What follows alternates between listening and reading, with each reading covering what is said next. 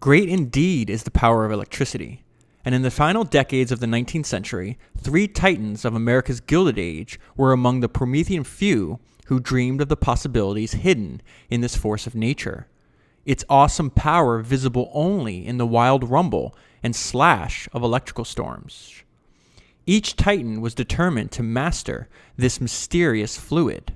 Each vied to construct an empire of light and energy on a new and monumental scale. Each envisioned radiant enterprises that would straddle the globe, illuminating the night and easing forever the burden of brute labor. This is the story of the nascent years of the electric power industry and the rise of a new technology that completely transformed society. A tale told largely through three visionary figures, their triumphs, their blunders, and their caustic feuds. All right, so that was an excerpt from the book that I read this week and the one I'm going to talk to you about today, which is Empires of Light, Edison, Tesla, Westinghouse, and the Race to Electrify the World by Jill Jones. And before I jump back in the book, I just want to remind you that I have a private reviewer-only feed. So this is actually a hidden podcast feed that I have. It's not part of the Misfit feed. It's not part of the main feed. This feed, I don't give it away for free, and I don't sell it either. It's only for people that leave reviews for this podcast. So if you're listening to this on Overcast, if you star your favorite episode or multiple episodes if you want, screenshot it. The star will turn gold. You'll see it right there in the podcast player.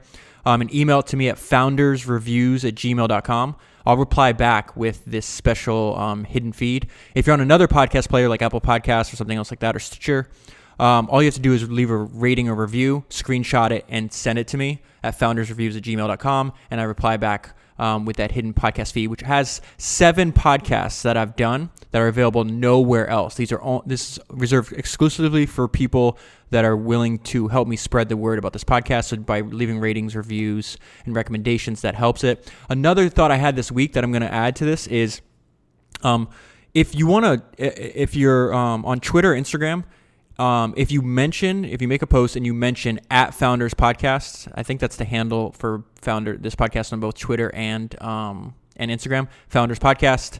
So if you post mentioning Founders Podcast, I'll automatically DM you that feed. So in addition, there's multiple ways now you can access it. You can leave a star on Overcast, leave a review on another podcast player, or you just mentioned @Founders Podcast on Twitter or Instagram, and I will automatically DM you that feed. Okay, so let me go ahead and jump in the book. Like I said, I have a ton of notes and highlights to get to today. So I don't want to waste any time. Let's go ahead and jump in. So this one paragraph just gives you an idea of the time that this entire story is set in. It says, the miracle of the Great Atlantic Cable flashed telegrams across the coldest depths of the ocean, where once letters from J.P. Morgan's father, J.P. Morgan actually plays an important role in this story. I didn't know that going into before I read the book. Once letters from J.P. Morgan's father in the London office took weeks to arrive, now telegrams pulsed through in mere minutes. The railroads had become mighty, creating new cities where there had been only marshland or prairie. And in just the past year, they had laid an astounding 10,000 miles of track. The 1880 census, that's where the story begins, and it's going to go all the way up until the early 1900s. Census showed 50 million Americans. J.P. Morgan, unlike many of his old money peers, relished this new temper of the times. He admired men like Edison, who were bold, ambitious, hardworking, and confident.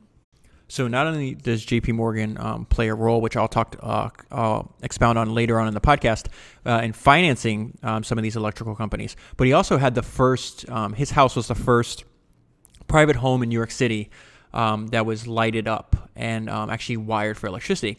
And one of the main takeaways of this story that I was thinking about is how important it is to study the electrical industry is now massive, and we could not imagine living without it. But at the very beginning, things look very different. And so humans have the tendency to look at how things are now and extrapolate in the future that it's just going to be the same. And obviously that's not the case. And so here is how individual houses were able to have electric lighting at the beginning of this industry. And think about how different this experience is taking place in J.P. Morgan's house as it is in where you live. It says they were run by generators. And it says the generator had to be run by an expert engineer who came on duty at 3 p.m. and got up steam so that any time after 4 o'clock on a winter's afternoon, the lights could be turned on. Now think about that. We flip a switch. They had an actual person in the house, and he had to be an expert engineer. He says, this man, so it starts at 4 o'clock, this man went off duty at 11 p.m. It was natural that the family should often forget to watch the clock. So then the 11 p.m., all the lights turn off. It says the lights would die down and go out. Then there was a careful groping about in the sudden murk to light candles and kerosene lamps. So that's just some of the hoops that they jumped through, because obviously at this time, what was common, you had either lit candles or you lit gas-powered lamps. A lot of people complained they'd have gas-powered lamps in their house and it produce headaches and other kind of issues with your health. Candles obviously sometimes started fires. So the light bulb was a huge step up, and so people would jump through hoops to be able to get access to this new technology. And what I found interesting was, once it was wired up, Morgan had obviously, with any new technology, he had all kinds of problems. So sometimes they would bury the electrical lines underneath his floorboards and then put a rug on top. There'd be small fires or burning. And then they had to rewire the house over and over again. But he was just so happy that he wound up being a good early salesman for the Edison Electric Company, which is the one he financed. One of the ones he financed, I should say. But this paragraph just reminds me that this is the influencer marketing in the early electrical industry. The banker they're referencing, Morgan, was subsequently so delighted with his electricity that he gave a reception, and about 400 guests came to the house and marveled at the convenience and simplicity of the system. 2 of the guests, California Gold Rush millionaire Darius Ogun Mills and his son-in-law, New York Daily Tribune publisher Whitelaw Reid, promptly contacted the Edison Electric Illuminating Company to have their own houses electrified. So we see that obviously happen a lot, where there's people we admire. They start talking about other products, and very soon we say, hey, we want that product as well.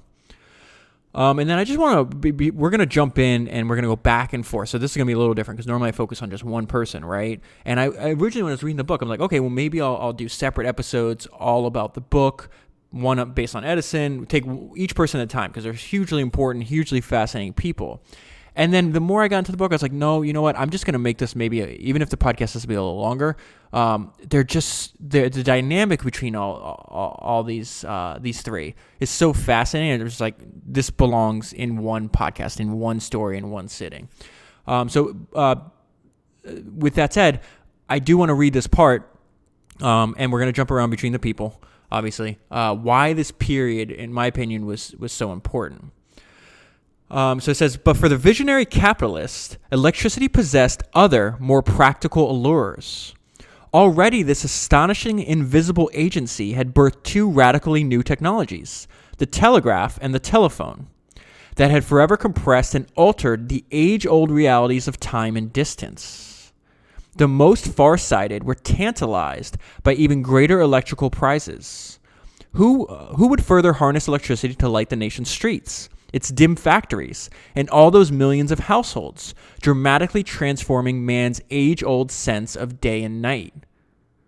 And like I was just referencing, once the sun set, if you didn't have candles, you didn't have lamps, that was the end of your day. Of even greater moment in these commercial times, who would harness electricity to operate work-saving machines, mechanisms artfully reinvented to liberate humankind from the hard toil of farm and factory? He who could unleash the full, only dreamed of potential of electricity and control this awesome invisible power would become wealthy and powerful indeed. Was it any wonder the war of electric currents would be so fiercely waged? So that's actually what this book is about. That term there, the war of electric currents. That is what the battle between the entrepreneurs, Edison with his direct current, and then Westinghouse and a few other people, and then obviously the inventions of Tesla with the alternating current.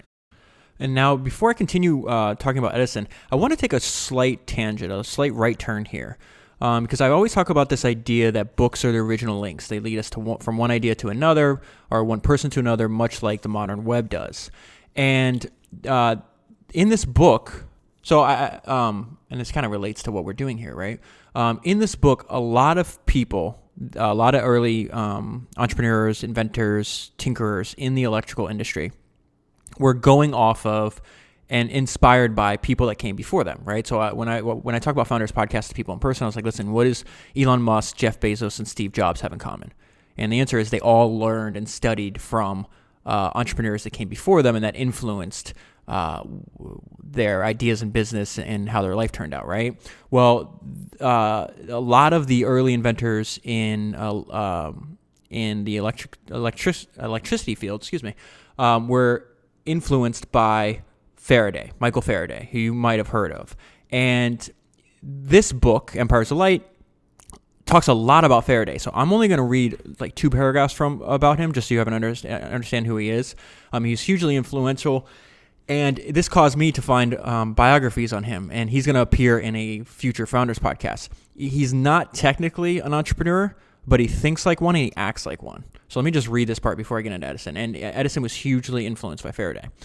So this is one quote from a biography on Faraday. He says, "Such was the prodigality of his output and the diversity of his skills that modern chemists, no less than physicists, engineers, and material scientists, regarded him as the founder of their subjects. Some sciences and technologies owe their very existence to his work. He bequeathed to posterity a greater body of pure scientific achievement than any other physical scientist, and the practical consequences of his discoveries have profoundly influenced the nature of civilized life." So it says, and then is this a quote from him? Okay, yeah. This is Faraday. He says, "A philosopher should be a man willing to listen to every suggestion, but determined to judge for himself. He should not be biased by appearances, have no favorite hypothesis, be of no school, and in doctrine have no master. Truth should be his primary object." And then in turn, so all Edison and a bunch of other these, maybe even Tesla, were inspired by Faraday. Faraday was in turn inspired by Benjamin Franklin. He says Faraday liked to quote Benjamin Franklin. So they were asking, like, what is before I read you the quote, like he would create like a new chemical process or a new electromagnetic realm, and then people would inevitably over and over again, when he'd make some kind of discovery, be like, what is its use? Like, I don't understand. And it says Faraday liked to quote Benjamin Franklin, who had famously replied, "What is the use of an infant? The answer of the experimentalist is endeavor to make it useful." So saying it's our job to make these discoveries useful and practical, and that's exactly what they were doing. The book talks about they were experimenting. There's records of humans experimenting with electricity for a couple thousands of years, and in some cases there'd be progress. Then nothing would happen for 500 years, so somebody else picks it up, and then 200 years, and then finally in the late 1800s we have a huge amounts of progress. All right, so this is what motivated Edison to work on electrical lighting. At this time, he's in his mid-30s. He's already super, super famous. One of the most famous Americans living easily. And this actually worked to his benefit in starting his company. He said Edison, he was, at first his friend was trying to get him to go check out like these new electrical dynamos and these experiments with lighting. And he's like, no, I'm too busy. Then eventually he goes, and he's blown away. And he says, Edison was now afire with excitement.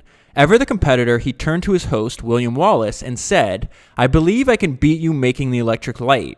I do not think you are working in the right direction." So something that Jill, the author, talks about a lot is Edison's extremely cocky. And I covered this a little bit because if longtime Founders listeners remember, I think it's like Founders episode number 2.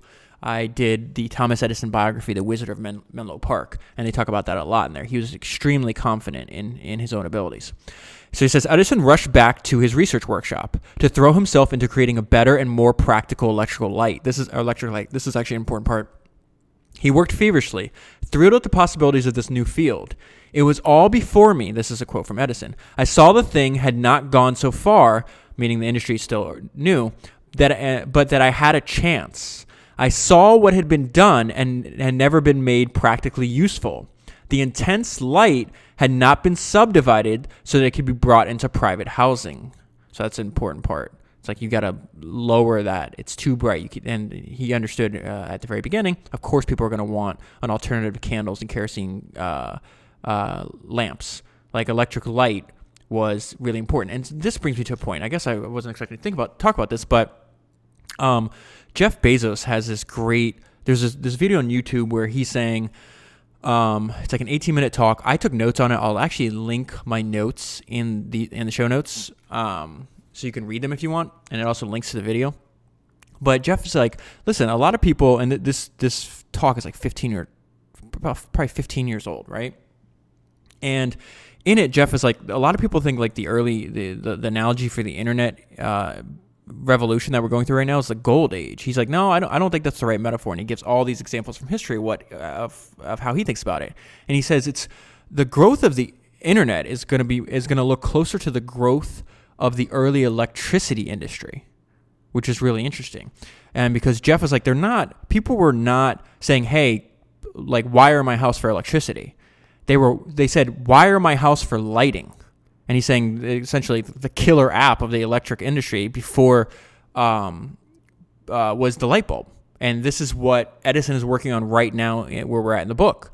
He's like, well, I actually think that I could be doing this better. I can make it more practical, which is obviously what he endeavored to do for all his inventions. And he winds up succeeding because he gets the patent. He winds up fighting patent wars for like, I don't know, there's probably hundreds, if not thousands of lawsuits trying to stop people from infringing on his patent. And it's upheld all the way up to the Supreme Court, if I'm not mistaken. And so Edison gets the patent for the first, I think it's incandescent bulb. So that's what he's working on here.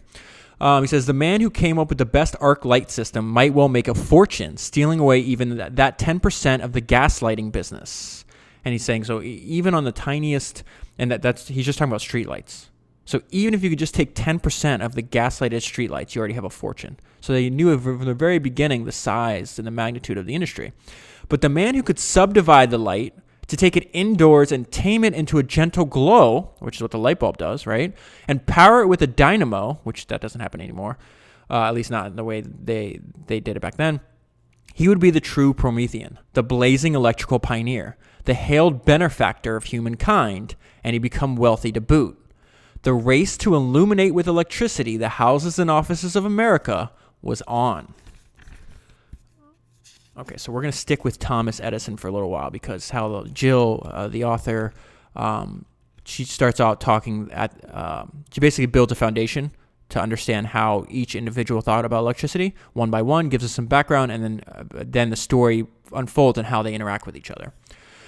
So this is just, I'm going to do a brief introduction to Thomas Edison.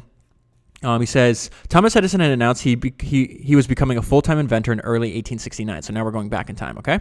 The previous 6 years had been spent drifting from city to city as a Western Union operator, while he was continually devising improvements in telegraphy. Remember, they just referenced, to set the stage for the time we're in, the two huge improvements with human communications. One of those is telegraph. And he was soaking up technical books on telegraphy and electricity. He's a lifetime voracious reader and learner. Once committed to full-time inventing, Edison had done well enough with such clever items as an electric copying pen.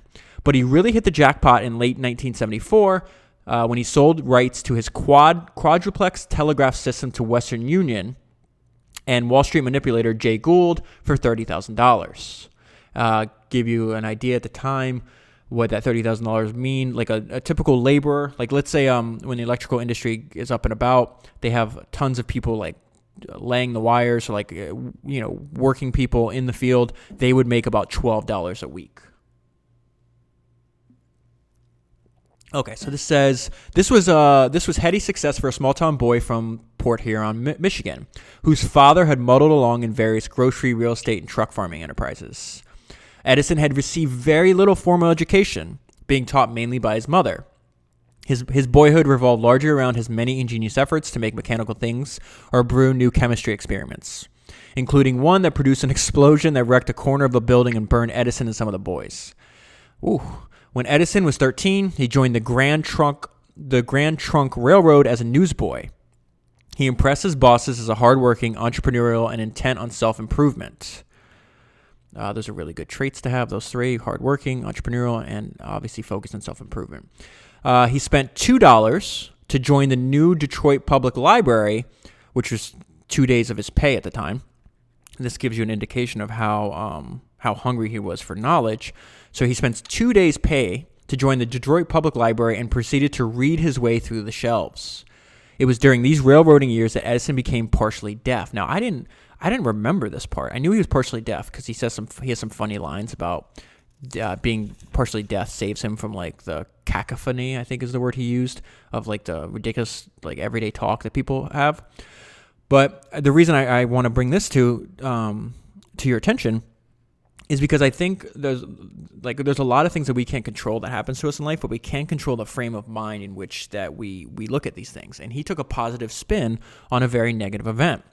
He says, so this guy, one of the conductors, grabbed him by the ear for some reason and like lifted him, and something snapped inside one of his ears, and his deafness started from that time. So it's a terrible thing to happen, right?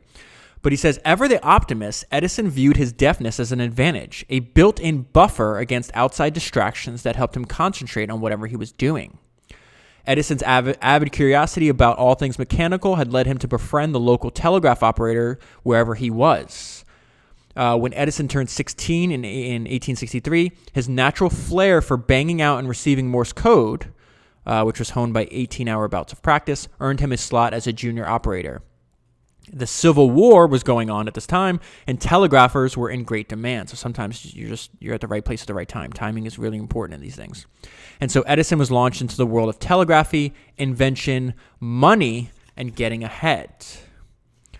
So now this is Edison's approach to work and the power of inspired work and the different paths you can take. So when Edison was onto a problem, there was no day or night, just hours in which to work, as his long-suffering, neglected wife and 2 small children well knew. So I bring that up because, so obviously, we want to grab the best ideas from a lifetime of experience that these entrepreneurs have, right? But we also want to learn from their mistakes. Now, it's great to work on something you're passionate about, to love it so much that you want to dedicate a lot of time to it. Very few people in life find something like that. But to me, in my opinion, family is extremely important. So I don't think neglecting in your wife and your 2 small children. He winds up having 6 children, and he's basically sacrificed his family life for invention. You have to be who you are. It's just for me that's a bad trade. He winds up, some of his kids wind up being estranged, and they basically say he's a crappy father. Edison could rarely pull himself away long enough to dine at home, instead fueling himself on yet another slice of apple pie. That was a really weird thing that I learned, that he sustained himself just by eating apple pie.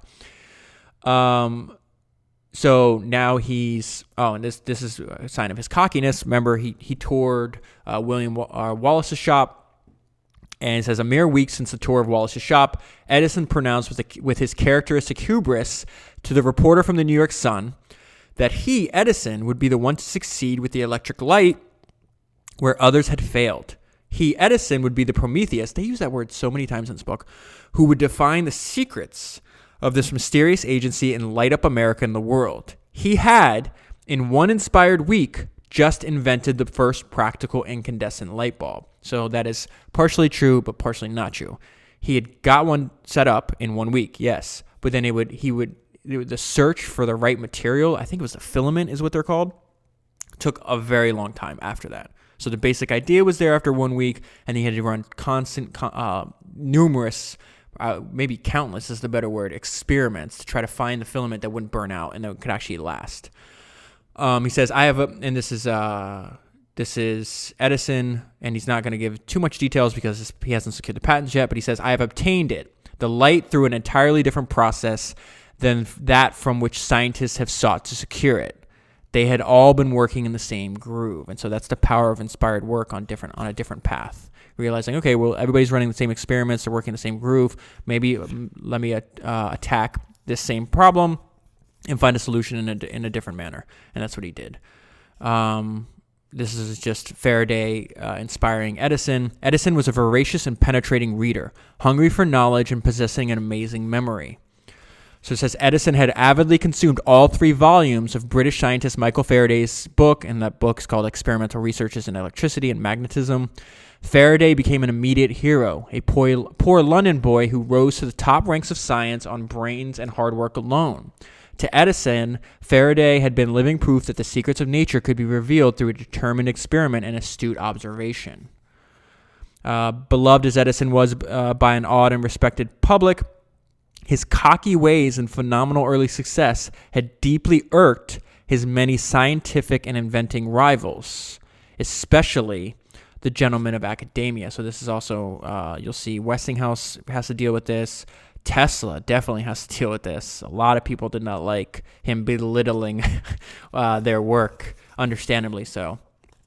But I just wanted to bring this part because I had this, in so many of these episodes, I had this section that I like tongue-in-cheekly called "Critics Don't Know Shit," and it's not that saying that like you should ignore all criticism. It's just that it is inevitable. I don't think I can think of one example of the biographies that I've read and covered on the podcast where people at the very beginning told the entrepreneur, the founder, the inventor, no, it's not going to work. Oh, you're going to fail. Why are you doing this? Why are you trying to be different? It's just a part of human nature. Human nature does not change. This happened hundreds of years ago. It'll happen 100 years in the future. And you're going to see this where you have what they just said, the gentleman of academia, where like Edison's a liar. Like this is ridiculous. And so let me give you a quote. And this is just silly nonsense. And we know this is silly nonsense because we're living in the world that Edison helped partially birth. So this guy named, I'm not even going to say his name, it doesn't matter. He scoffed in a public lecture. What a cocky, and I wrote, who is the cocky one? And you understand why I wrote that after you hear this sentence he says. We have heard a great deal of late of Mr. Edison's discovery of a means of indefinitely dividing the light. I cannot tell you what his method may be, but I can tell you that any system depending on incandescent light will fail. So how, like they're saying he's cocky, right? How cocky is it to say, I don't know how he's doing it or what the details are, but I'm just going to make this pronouncement that nope, it's impossible. Like you just have no idea if it's impossible. So I bring that up because inevitably, whatever you're working on, sometimes it's customers, sometimes it's your own family, sometimes it's friends, sometimes it's strangers on the internet. You're going to experience criticism. It's just what humans do. They just like to babble on about stuff they know nothing about. And it's best for you to just ignore it. I mean, if there's some element of truth, then listen. But like, oh, is that true? And if you find it to be true, then hopefully you can use that as helpful information. That's actually useful criticism. But if it's just some people saying, oh, no, this is impossible. I have no details. I haven't looked into it at all. I'm just talking. Then ignore them. Edison is telling, this is something I talk about a lot. I talk about this with friends and family, that one of my favorite quotes is action expresses priority. So your actions actually tell the world what is actually important to you. There's a lot of people that say, oh, I want to start a business. I want to lose weight. I want to do X, Y, and Z. And then you look at their actions and it's like, oh, you don't actually want to do that. You're just playing. It's just a fairy tale in your mind. So Edison is telling us with his actions what to do, and that's avoid distractions. Edison, who had always been easily available to any reporter looking for a story, now put off all requests. Now what's taking place at this time is he's got the light bulb working, but he doesn't have the filament working. So he's like, all right, I'm avoiding distractions. I cannot entertain reporters like I normally do because I got to solve this problem. Okay, so he's raised a little bit of money. Obviously, these are hugely capital-intensive businesses, but he's getting a lot of pushback. And this section made me think of a quote that I've been actually thinking about a lot lately. And it comes from the podcast I did on Jim Clark, founder of Silicon Graphics, Netscape, other companies. One of the craziest stories. If you haven't listened to it, go back and listen to it. Jim Clark, it's based on Michael Lewis's book, The New Thing, A Silicon Valley Story. But he has a quote in there that I've been recently thinking about where at the time Jim was like trying to raise more money and people were like waffling. I think, let's say he needed $20 million. I don't remember the exact number. But he's like, you know what? I'm not, they're like, oh, they were trying to make some concessions or basically dilly-dallying, for lack of a better word. And Jim's like, you know what? Forget it. I'll put up the money myself. I'll do it. And then this inevitably resulted, as kind of predictable, then they became extremely interested because then they had FOMO. They're like, oh no, we're going to miss out. He's going to just do it himself, so we'll do it. And then the part that stuck out to me is what Jim said about it. He was raised in a small southern town in Texas, so he has like a really interesting way to think about things. And he says to do anything great, you need pigs and not chickens, right? And this is one of my favorite metaphors. And Thomas Edison is experiencing the same thing. He needs pigs, not chickens. So it says, Jim Clark liked to say that human beings, when they took risks, fell into one of two types, pigs or chickens. And this is a quote from Jim. He says, the difference between these two kinds of people is the difference between the pig and the chicken in the ham and eggs breakfast. The chicken is interested. The pig is committed. If you're going to do anything worth doing, you need a lot of pigs. So obviously the pig gave his life, and the chicken just laid an egg. So we see an echo of that about 150 years early, before Jim experienced the same thing. He says, this is now Edison talking. He says, we were confronted by a stupendous obstacle. Nowhere in the world could we attain any of the items or devices necessary for the exploration of the system. The directors of the Edison Electric Light Company would not go into manufacturing. Thus, forced to the wall, I was forced to go into manufacturing myself. So you don't want to spend the money on manufacturing? Forget it, I'll do it. Since capital, listen to the words Edison uses here. Since capital is timid, I will raise and supply it. The issue is factories or death. So Edison is a pig. He's committed. The people that have funded him up until this point are chickens. If you're going to do something great, you need pigs, not chickens. To show he was not kidding, Edison had boldly established a light bulb factory out at Menlo Park, which by the end of the year was turning out several hundred bulbs daily. This was controlled and financed by Edison himself, who sold electric stock and borrowed whenever he could. So he's fully in. He's like, listen, we're not like, if we don't do this, we die, so we have to do it. So this is something just crazy to me.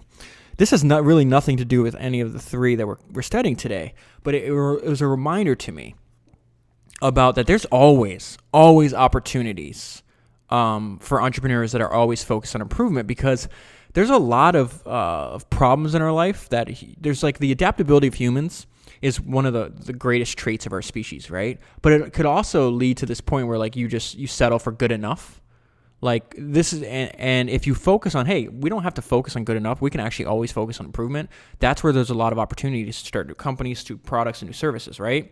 And one of this was, I thought about, like I've been thinking about Henry Ford a lot lately, because I just covered his book a few weeks ago, and how much of an improvement the automobile was compared to how people got around on horses or with their own feet. So this is the main setting for the story we're talking about today is in New York City and Pittsburgh, right? But mainly New York City, because that's where they started lighting up everything first.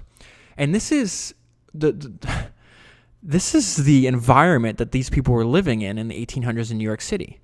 Working largely at night when the city's much maligned street cleaning crews spread out to remove the 2 to 3 million pounds of horse manure left behind each day by the city's 150,000 horses.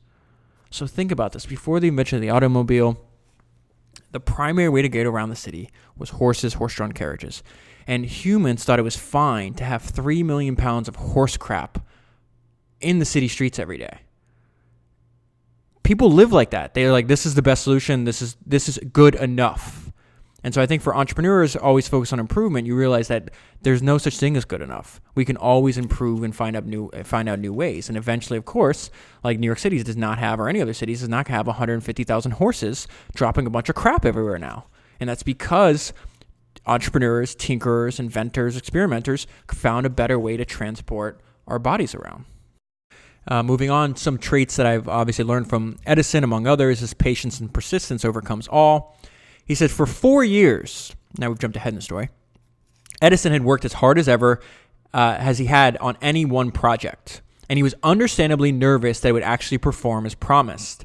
Edison was now 35 years old, and while his face still looked as youthful as ever, his brown hair had turned gray in the years since he had blithely and innocently promised to light up all of Lower Manhattan with his light bulb. So think about that. He got a lot of initial traction after 1 week. It took over 4 years to finally find the filament. That's persistence. And this is what Edison wanted, or as I would say, like everybody needs to know their why. Like, why are you doing what you're doing? Like, what is your why? So this is Edison's why. Before him, the great inventor saw only more glory and great fortune, which to Edison translated into utter freedom to exercise his prodigious gifts as an inventor. He explained, "My one ambition is to be able to work without regard to the expense. I want none of the rich man's usual toys. I want no horses or yachts. I have no time for them. What I want is the perfect workshop." And that is actually a belief held by I would say, Edison, Tesla, and Westinghouse. In fact, I was just watching a talk Steve Jobs gave back in like the late 90s. And he talked about how he was influenced by Bill Hewlett and David Packard, specifically the fact that they wrote down the principles of their company. It's called the HP Way. I actually read that book and did a podcast on it. You can find it in the Founders Archive. But he talks about, he's like, the first thing they said in the HP Way is that we have to make a profit. That's the very first thing. They said they have to make a profit so they can go on building other products. And I like that as opposed to building a product to make a profit. It's like, no, we're going to make profits so we can make products that make the world better. That's how Edison thought about it. That's how Tesla thought about it. That's how Westinghouse winds up being a very wealthy man. He has like $50 million by the time he dies in early 1900 money. But he focused solely on like building products for the good of humanity. And I would argue that same thing with Steve Jobs. Like, you can go and look at the house he lived in, or like the fact that I don't think he ever sold stock. I know they borrow against it, they do all the other stuff, but he wasn't in it. He was in it for the right reasons. And to me, the right reason is to build the best product possible. Now, a byproduct of building the best product possible is you're going to have, assuming you're running your business correctly, you're going to have profits. But what are you going to do with your profits? And for Edison, Tesla winds up making a little bit of money too, and I'll get to that in a minute. It was always just so they could invent and make more products. I feel like there's a theme there that between Edison and Tesla and Westinghouse and Hewlett and Packard and Jobs that I think is important to realize. It says, even think about what Jeff Bezos is doing. He's liquidating about $1 billion a year in his Amazon stock, and he's putting it into Blue Origin. He could spend that $1 billion on all kinds of ridiculous consumption, And he's like, no, I want, like, I've had a passion since I was 5 years old about space and rockets, and I feel like that's my obligation to humanity. All right, so now we're going to Tesla. What a character this guy is. Nikola Tesla was truly possessed by only one great passion: the mystery of all things electric. Let's see. It says settled into a strenuous schedule that began at 5 a.m. Now this is he's going to start working for Edison's company in France. Now this is his schedule. He's such a interesting person. So he settled into a strenuous schedule that began at 5 a.m. Every morning, regardless of the weather, Tesla explained, I would go from where I resided to a bathing house on the river Seine. I don't know how to pronounce that. Plunge into the water, loop the circuit, which means swim laps, 27 times, and then walk an hour to reach the factory where the company was located.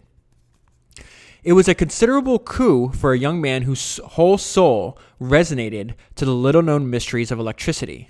Here he was in the expanding Edison empire. So he starts working there. He says, it quickly showed he was a reliable troubleshooter capable of solving most electrical tangles. However talented Tesla was as an engineer, he was also a decidedly odd fellow. So he's a misfit. What a surprise. Tesla was prey to strange habits and phobias. He silently counted each step he took as he made his early morning walk down to the factory. Every activity had to be divisible by 3, hence the 27 laps each morning. Before eating or drinking anything, he felt obliged to calculate its cubic contents. He deeply disliked shaking hands with anyone. He had a violent aversion against the earrings of women. Pearls above all freaked him out. That's weird. I would not, and then this is Tesla talking. I would not touch the hair of other people except perhaps at the point of a revolver. And the mere sight of a peach brought on a fever. What? This is Tesla. I was intended from my very birth for the clerical profession, and this thought constantly oppressed me. So he talks about why he left his native Serbia, that his Serbian family was very against his experimentation. So it says this is Tesla in high school. This is more critics, obviously. Tesla, a prodigy in math and physics, fell even more deeply and irrevocably enthralled to the still nascent science of electricity.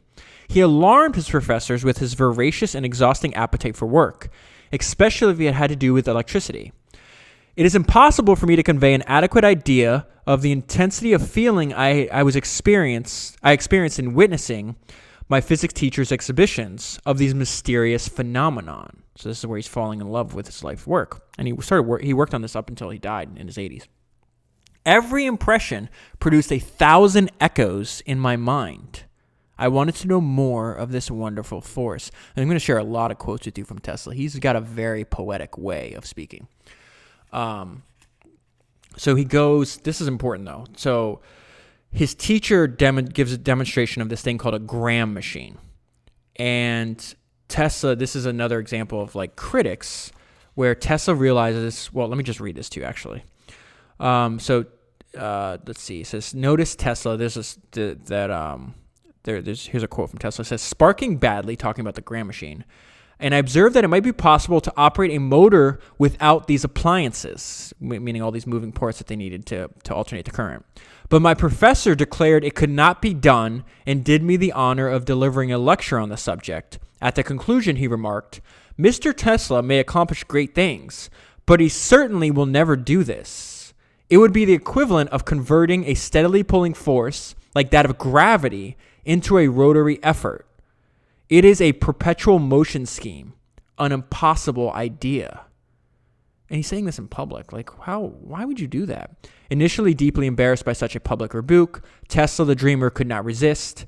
However, thinking about the pointlessness of the sparking commutators, I don't know what those things are, he winds up actually accomplishing this very feat that his professor says is impossible. And he winds up selling a variation of this idea to Westinghouse, which we'll cover later. And it took years and years and years. I'm skipping ahead in the book, but this is Tesla's response to solving the problem that he worked on for more than 5 years. And this is Tesla talking to his friend about it. He says, "Isn't it beautiful? Isn't it sublime? Isn't it simple? I have solved the problem. Now I can die happy." Now keep in mind, he's a very young man. "But I must live. I must return to work and build a motor so I can give it to the world. No more will men be slaves to hard tasks. My motor will set them free. It will do the work of the world." And what he's talking about, the work he's talking about is AC. It's alternating current. He was integral in bringing this new technology to life. Unfortunately, as we'll see later in the book, like he never captured nearly. He dies basically penniless, and he never captured the value that he actually provided to the world. He was not a good businessman, unfortunately. But I want to bring up that point because he actually daydreamed. Obviously, it didn't happen all at once. He was thinking about this problem and working on it for many years. But he saw the solution in his mind. Then he says, "I have to build it." So that's what I mean. He's got a very... I've never come across a person like Nikola Tesla before. That's basically what I'm trying to say. Okay, so now I'm just going to give you some early responses to electricity. People were pessimistic about it, and they called it like witchcraft. This is one quote: "We are not yet in the habit of observing machines that function without apparent cause." Remember, electricity is largely invisible, right? "Their occult workings baffle us. The secret of their existence escapes us."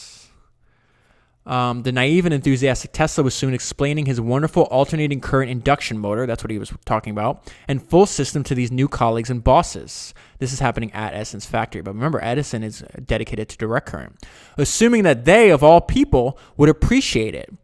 At a time when the understanding of electricity was still quite primitive, polyphase alternating current was a quantum leap and difficult to grasp. So that's what Tesla's working on, okay? Tesla's exuberant and idealistic plan to liberate the world from drudgery was not at all obvious, even to those working in the field. What they knew and understood was direct current electricity, where the electrons flowed only in one direction and created little magnetic field. So Tesla creates a lot of enemies within the industry because he's basically saying this is dumb. There's a much better way to do it. Direct current, it's not going to last because it was limited. You'd have to build. The reason they started in New York City because you needed population density. So they build these stations, and each individual station could electrify houses and offices anywhere from a half a mile to a mile radius. But after that, you had to build another one where alternating current, you could actually build the factories that are producing the power much closer to the actual fuel source. And that's how we do it today. You see the electrical lines either running on these wires in the road, or they're buried underground, but they travel very long distances. And so Tesla's like this, you're not gonna be able to spread. And he framed it in idealistic terms. He's trying to free humans from drudgery. Liberation is what he constantly used. He's not going to be able to do that over long distances under a current. You have to use my current. So this is surprising, but still true to this day, and also an insight into what it's like building a company in a new industry. And this is a quote from one of Edison's managers. He says, people generally did not at all appreciate the need or value of electricity. They had to be educated to its use. Suitable manufacturing methods, as well as adequate ways of distributing the manufactured product, had to be devised. So what they're saying is not only you have to create the product, but you have to create every single process as you need in this nascent industry, including distribution. Customers did not, check this out. This is such a great quote. Customers did not exist. They had to be created. A litany of insufficient capital, shipments that needed to be sped. This is some of the problems that they're having in New York, laying all this electrical wire. So this is a litany of insufficient capital, shipments that needed to be speeded up, fickle clients of isolated plants, that's the direct current plants, problematic and erratic machines, and poor quality supplies. Many of these difficulties were resolved fairly easily, but others were major embarrassments and threatened grave financial consequences. So, every day they had more fires and more chaos to deal with. This is Tesla on meeting Edison. He finally comes to America because he realizes that's if he's obsessed with electricity, that's where electricity is happening. He needs to go there. At the time, like I said, he was working at a factory, Edison's factory in Europe, in France. He says, the meeting with Edison was a memorable event in my life.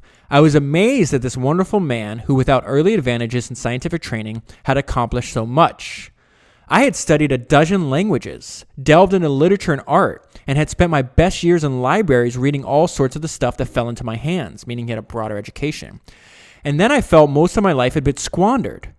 He's like, maybe I made a mistake. Maybe I didn't need to do this. Look what Edison's accomplishing. But he realizes, no, that's the fact that I spent all this time having a broad set of life experiences is actually better because he was able to see the deficiencies in Edison's systems. But he says, but it did not take long before I recognized that was the best thing I could have done, meaning constantly exposing himself and learning about new things. So this is, I left my note to myself. I don't know. No one is always right. No one is perfect. Let's see what that meant. It says, Tesla pointed out that a central station based on alternating current dynamos could liberate, there's that word again, electricity from the 1 mile shackle of Edison's DC plants. Moreover, his AC induction motor would surely be superior to those operating on DC. Oh, this is now I understand my note. Edison, when Tesla's telling Edison this, Edison responded very bluntly that he was not interested in alternating current. And then this is Edison being extremely wrong. That's what I meant about no one's perfect. There was no future to it, and anyone who dabbled in that field was wasting his time. And besides, it was a deadly current, whereas direct current was safe. So obviously Edison, we know, because the world we live in is AC powered, that Edison was wrong. And these two do not, they don't mix well. Tesla and Edison are very much like oil and water. And Tesla leaves, and he starts his own company, and he says, Tesla lasted less than a year as Edison's employee in New York. In truth, he and Edison were like oil and water, each amused and annoyed by the other.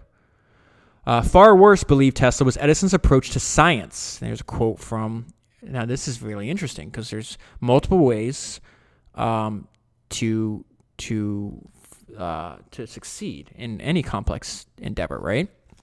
And so this is Tesla saying that he doesn't like Edison's approach. He said, if Edison had a needle to find in a haystack, he would proceed at once with the diligence of the bee to examine straw after straw until he found the object of his search. His method was inefficient in the extreme, for the immense ground had to be covered to get anything at all unless blind chance intervened. And Tesla suggests to us a different alternative. He says a little theory and calculation could have saved him 90% of his labor. Edison, in turn, dismissed Tesla as a poet of science, whose ideas were magnificent but utterly impractical. So they're just two very different people. And again, they're both very smart, make a lot of inventions, succeed at life, and take different approaches. Now I'm going to talk a little bit about the dramatic ups and downs of the life of Nikola Tesla. And he says, I have lived through a year of terrible heartaches and bitter tears, my sufferings being intensified by material want. So he has no money at this time. He's starting his own company. Scraping by in the cold winter, Tesla was reduced many a day to working in a New York labor gang. And he just has such a I'm going to eventually cover a biography of his, because his life is so interesting. Just a little bit I learned about it from this book. And so he's in this like labor New York gang, and he's doing physical work. And then one of the people he's working with realizes this guy has like a hell of a mind behind. And so he sets up a meeting for a potential patron. And he just does an experiment where he he's like figures out how to command the electromagnetic field and make. Let me just read this. He placed the egg on the table, and to their astonishment, it stood on end. But when they found it was rapidly spinning, their stupefaction was complete. So he was a very like a flair for the dramatic, and he would do these lectures or these experimentations, and that's where he wound up building most of his reputation to make him famous. No sooner had they regained their composure than they delighted Tesla with their question, do you need any money? Of course he needs money. He has no money at the time. Nikola Tesla's life was taking another one of its dramatic turns. After the betrayal of his partners, his winter of pauperism... I skipped over a part. He started a company. They did a little bit of financing, and then they just stole all of his work and kicked him out. Nikola Tesla was once again launched on his long-deferred electrical dream, and that electrical dream is to bring alternating current to the world. Finally, he would be able to build the whole AC system he had dreamed of for so long. Okay, so now we got to the part about George Westinghouse, and I just want to give you a little bit of background to him. All right, and this is at the time he starts to realize, hey, I'm going to work in this industry as well. He says, by 1884, at just 37, he had already assembled a formidable empire and fortune in the freewheeling world of railroads, the most important and ruthless corporate force in America. So he was already, before he started working in the field of electricity, he was already well-established and really successful entrepreneur. It started at age 22. He introduced his most momentous invention, a revolutionary air brake that allowed the engineers of a passenger train for the first time to quickly and safely stop all the cars. Westinghouse had a struggle finding anyone willing to back this novel and expensive venture. And so far wiser when he finally did introduce his air brake, he staunchly refused to give the railroads licenses, saying only he would manufacture them in his small Pittsburgh works. So one, I want to stop and tell you what the alternative was before he invented the air brake system. So let's say there's something on the track, and at the time the train had to stop. The engineer had to go back in every single car and brake it manually, one by one by one. And so the air brake system used compressed air to do that all at once, so the whole train would stop. Then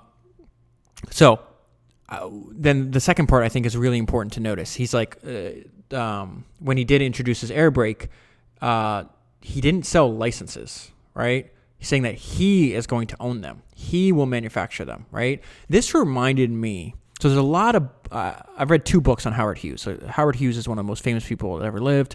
There's movies made about him. And all I could think of after studying him is, there should be books written about his dad, not him. I mean, what he did in aviation was impressive and other things, yeah. But like, one of the greatest business decisions of ever, one of the greatest strategic business moves of ever, has got to be Howard Hughes Sr. when he founded Hughes Tool Company, which is the vehicle for which printed money, hundreds of millions, if not billions of dollars, and that his son controlled later on after Howard Hughes Sr. died, was he came up with a way to, he developed a drilling bit, right, that would enable oil speculators to drill deeper and to access hidden fields of oil, right? And they're like, oh, I want to buy it. It's like, no, you're not going to buy this from me. I'm going to own it. I'm going to lease it to you, so which means you're going to pay me every month, right? And I'll service and do repairs. And what happened is his break even happened really fast. I don't remember, let's say a month or two after. And so everything after that was pure profit. And Hughes Tool Company has got to be one of the most profitable companies that ever existed.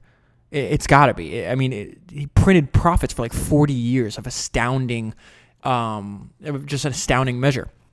So Westinghouse is doing the same thing here. He's like, no, I'm going to control this. You're not going to manufacture. I'm not going to sell you licenses. I'm going to manufacture them. I'm going to make them myself, and I'm going to control that. He says, when Westinghouse felt the railroads, however powerful, were treading on his turf, he intervened forcefully, threatening patent lawsuits, usually in person. Having seen his first patents expropriated by the railroads, that this happened in his early, before the invention that he had before the air brakes, he got screwed over. So they took his patents, and his first company consequently dwindled away. Westinghouse assumed a lifelong ferocity when it came to his products and patents. So he just learned from it. He also discovered railroad signaling, so that's another business that he built. In 1881, he began buying up promising patents, most important ones that controlled electric circuits set off by trains, thereby activating signals. So they needed to know when trains are coming and to switch tracks or whatever the case was. By combining these with his own improvements and inventions, Westinghouse soon dominated this new field. He said the oil lamps used in the signaling system were problematic, and existing electric companies were unhelpful with solutions. So this is the genesis of the idea of maybe I should get involved in this new industry. When Westinghouse surveyed the state of the electrical art as embodied by Edison and his competitors, it did not much excite him, except as a sure way to develop a large enterprise. So he saw an opportunity. And he saw the exact same thing that Tesla saw. He says the physical limitations of Edison's direct current central station was more than evident. The future foretold an insatiable demand for small direct current central stations, serving mile square areas and individual isolated plants.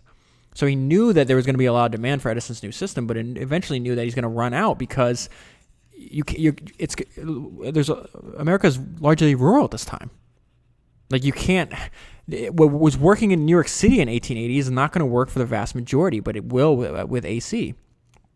And then this is Westinghouse's greatest advantage, and then we're going to contrast Edison and Westinghouse a little bit here too. So it says, this is a direct quote from Westinghouse. My early greatest capital was the experience and skill acquired from the opportunity given me when I was young to work with all kinds of machinery, coupled later with the lessons in that discipline to which a soldier is required to submit. So he was, when he was a young boy, he was exposed. Also, his family worked and built machines, and so he was constantly tinkering. He was constantly obsessed to see how things worked and constantly improve it. And at the same time, the Civil War is going on, and he tries to go. When he was like 15 years old, he runs away, tries to join the Civil War. He goes back because his parents aren't going to let him. 2 years later, I think maybe 3 years later, maybe 16 or 7, maybe 17 or 18 at the time, and he winds up serving and fighting for the North in the Civil War. And so his childhood was formed by these two twin factors: this idea that I can make machines, I can create things that other people use, which is an extremely powerful idea, and he also had discipline instilled in him, the soldier's discipline when you're fighting a war. So he combined these two into a career.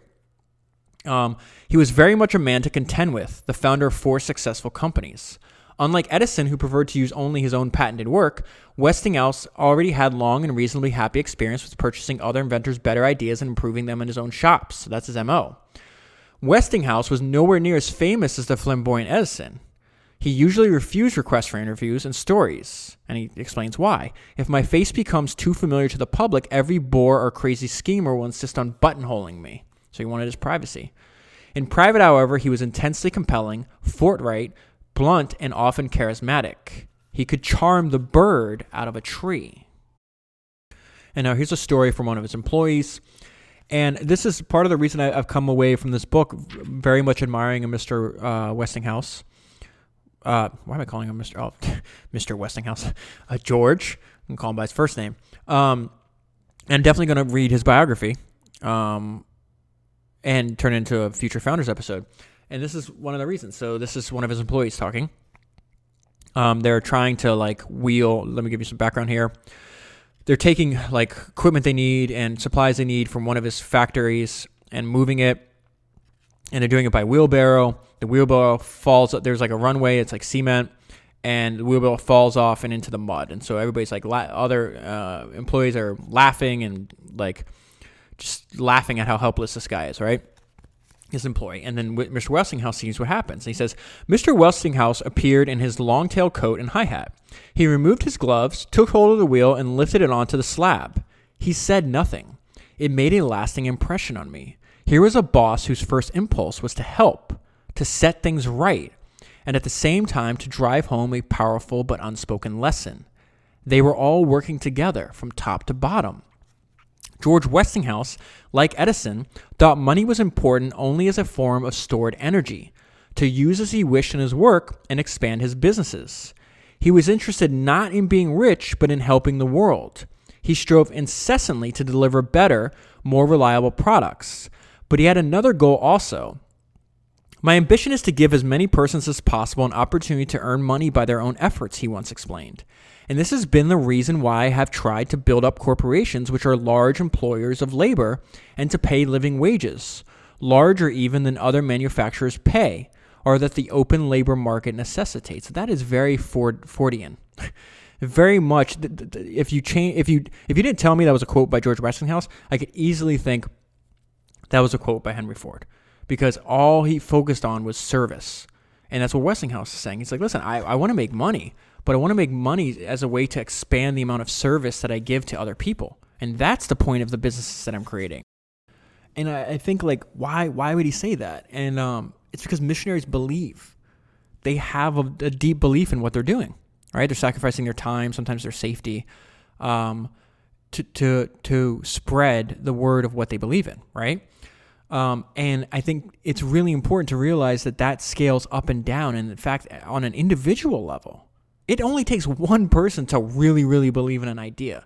And as long as that person is unrelenting and willing to not give up, they can motivate and gather other energy from those around them and push that idea forward. And so this is what he does. They invent the modern transformer, the electrical transformer. He says the opposition by all the electric, and this is happening within his own company. So the reason I should give you some background. George is realizing exactly what Tesla realized, that AC is the future, right? And so, but everybody in this early industry was trained in direct current. So no, just focus on what's already out there. And it took Westinghouse to have this unrelenting belief in AC. And he's like, even the opposition, he overcomes the opposition of his own company. So it says the opposition by all the electric part of the Westinghouse organization was such that it was only Mr. George Westinghouse's personal will that put it through.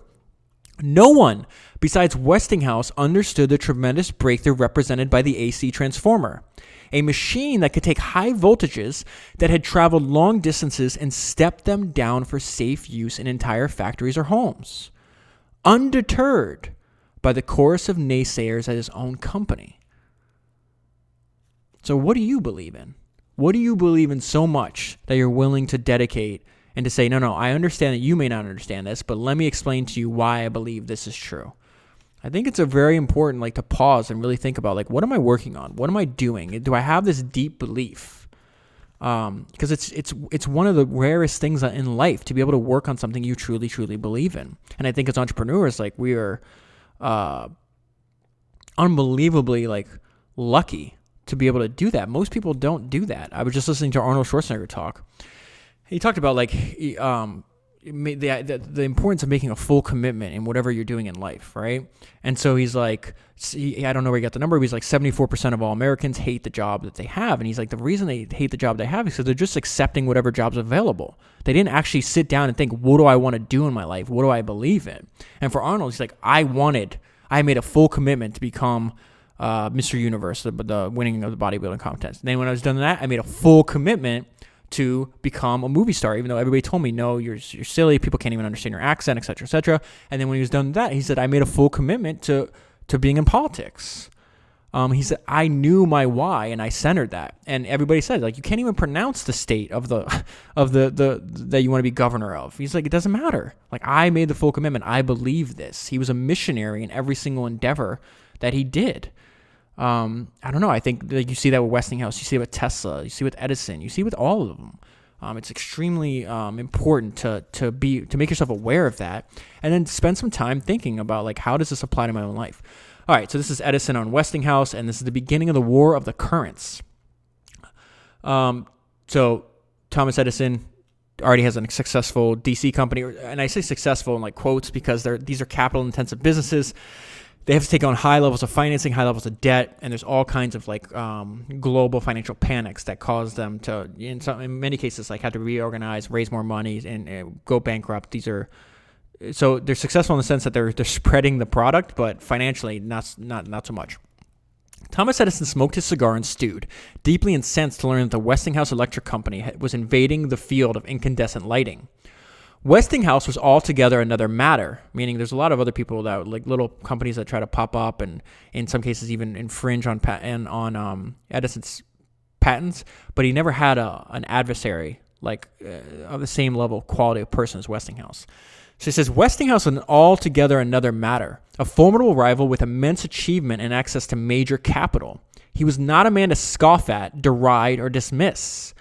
The Pittsburgh industrialist was reputed to be a real fighter who, once decided, pursued a course of action full bore. In other words, he makes full commitments to what he's going to do. Whatever new project he launched, he was looking to be the best. Like Edison, he thoroughly enjoyed working in the noisy, dirty shops among his men, inquiring about the state of their projects and infusing everyone with his own zest. Here were the first angry rumblings in the coming hostilities that would become known as the War of the Electric Currents.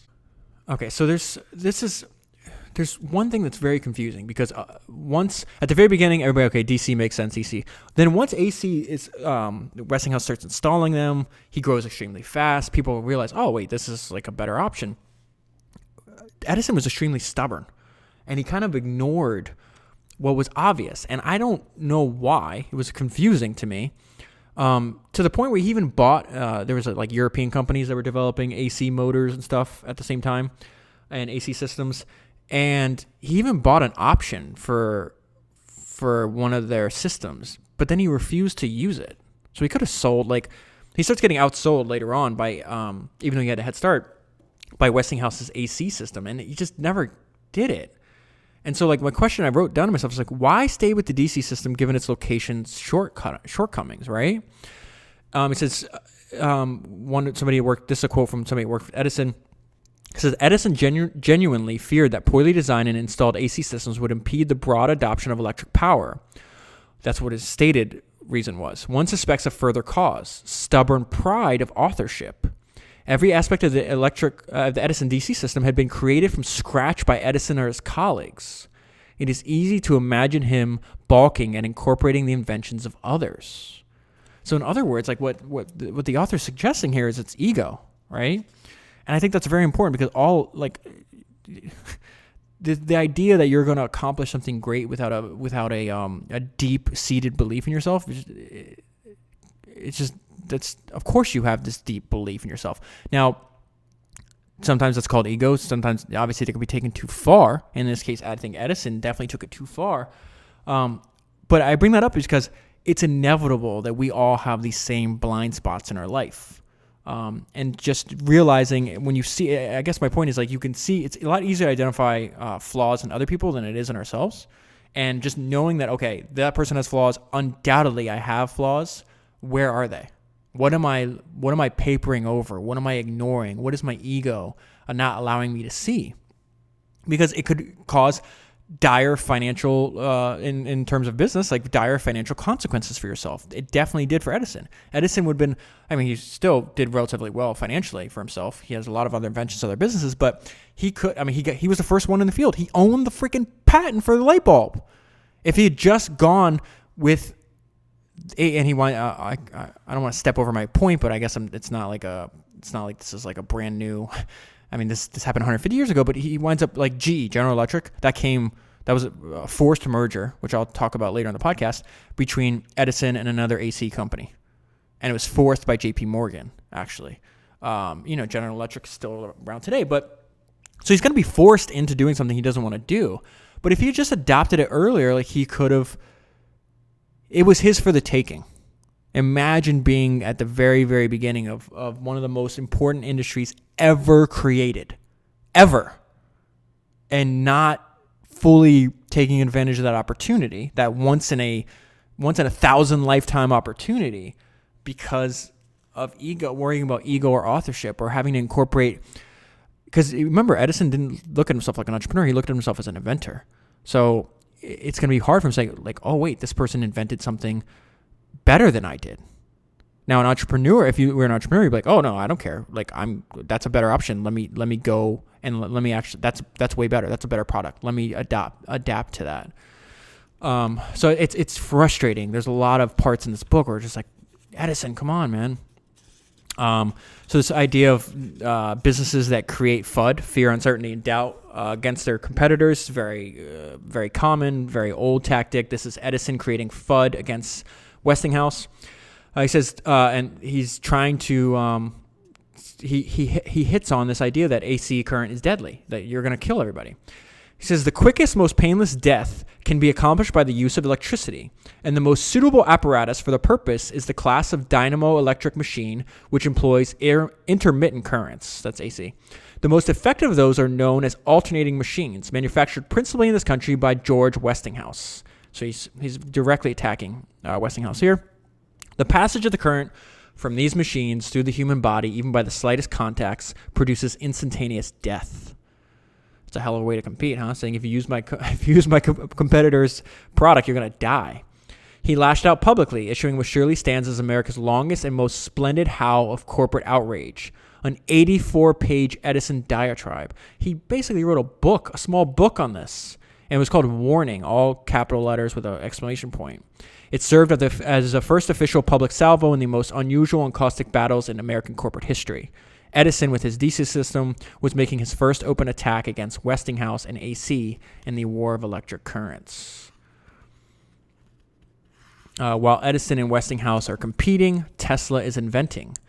As Nikola Tesla returned to his seat, the assembled electricians comprehended uneasily and somewhat resentfully that a new titan had risen unbidden among them, eclipsing much of what they had done, making irrelevant many of their dearest labors. So this is what I was talking about earlier, how Tesla would do these public displays of what he did, and the author called it earlier quantum leap, and that's making these AC motors without I think they're called brushless AC electric dynamos actually, but that's a way to simplify the motors needed to make AC travel long distances. And so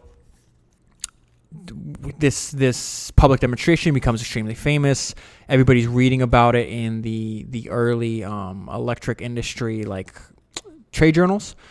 And so Westinghouse does the opposite of what Edison does. It's like, this is genius. This guy's has already invented something better than what my company has, so he goes and buys it from Tesla.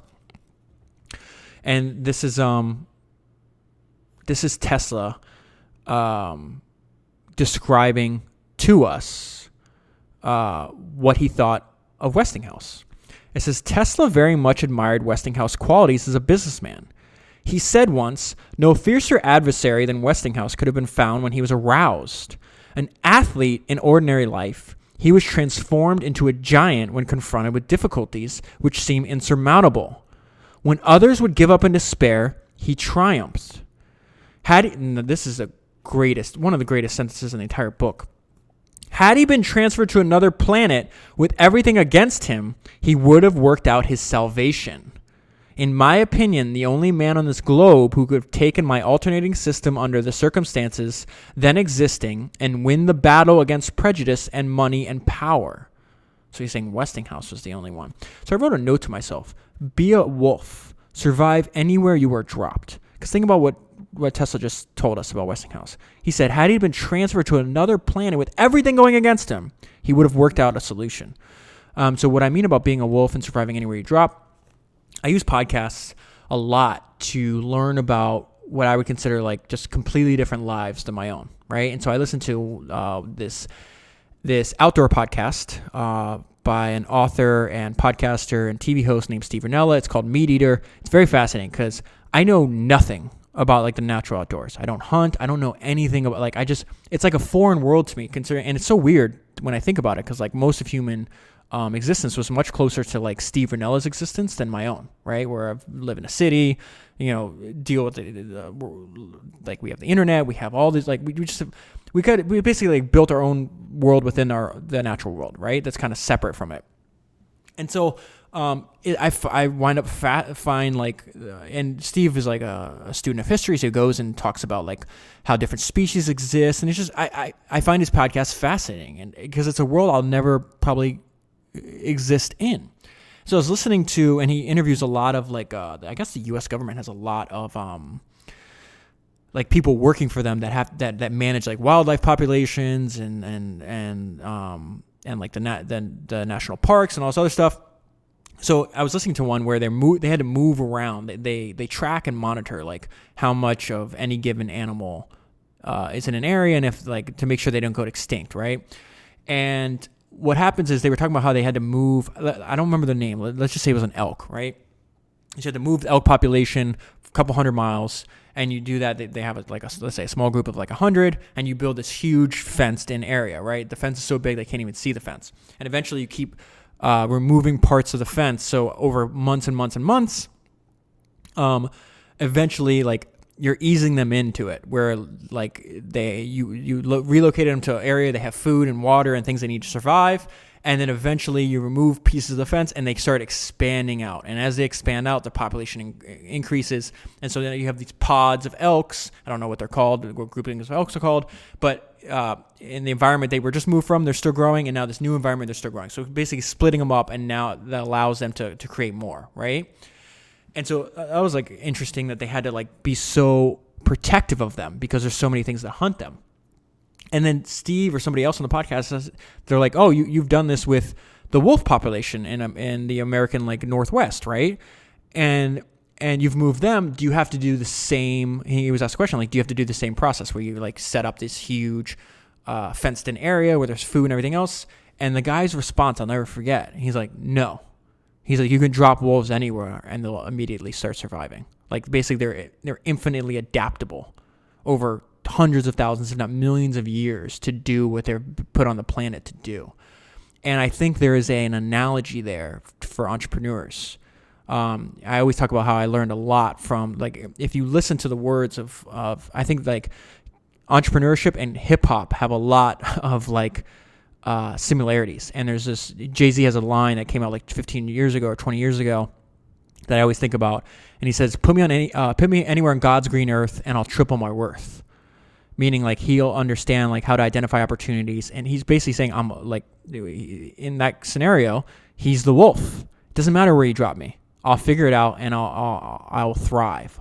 I'll figure out what resources are there. I'll figure out how to get what I need. I'll figure out how to combine those resources and to make them more valuable over time. And that's all you're really doing when you're building a product or doing a business.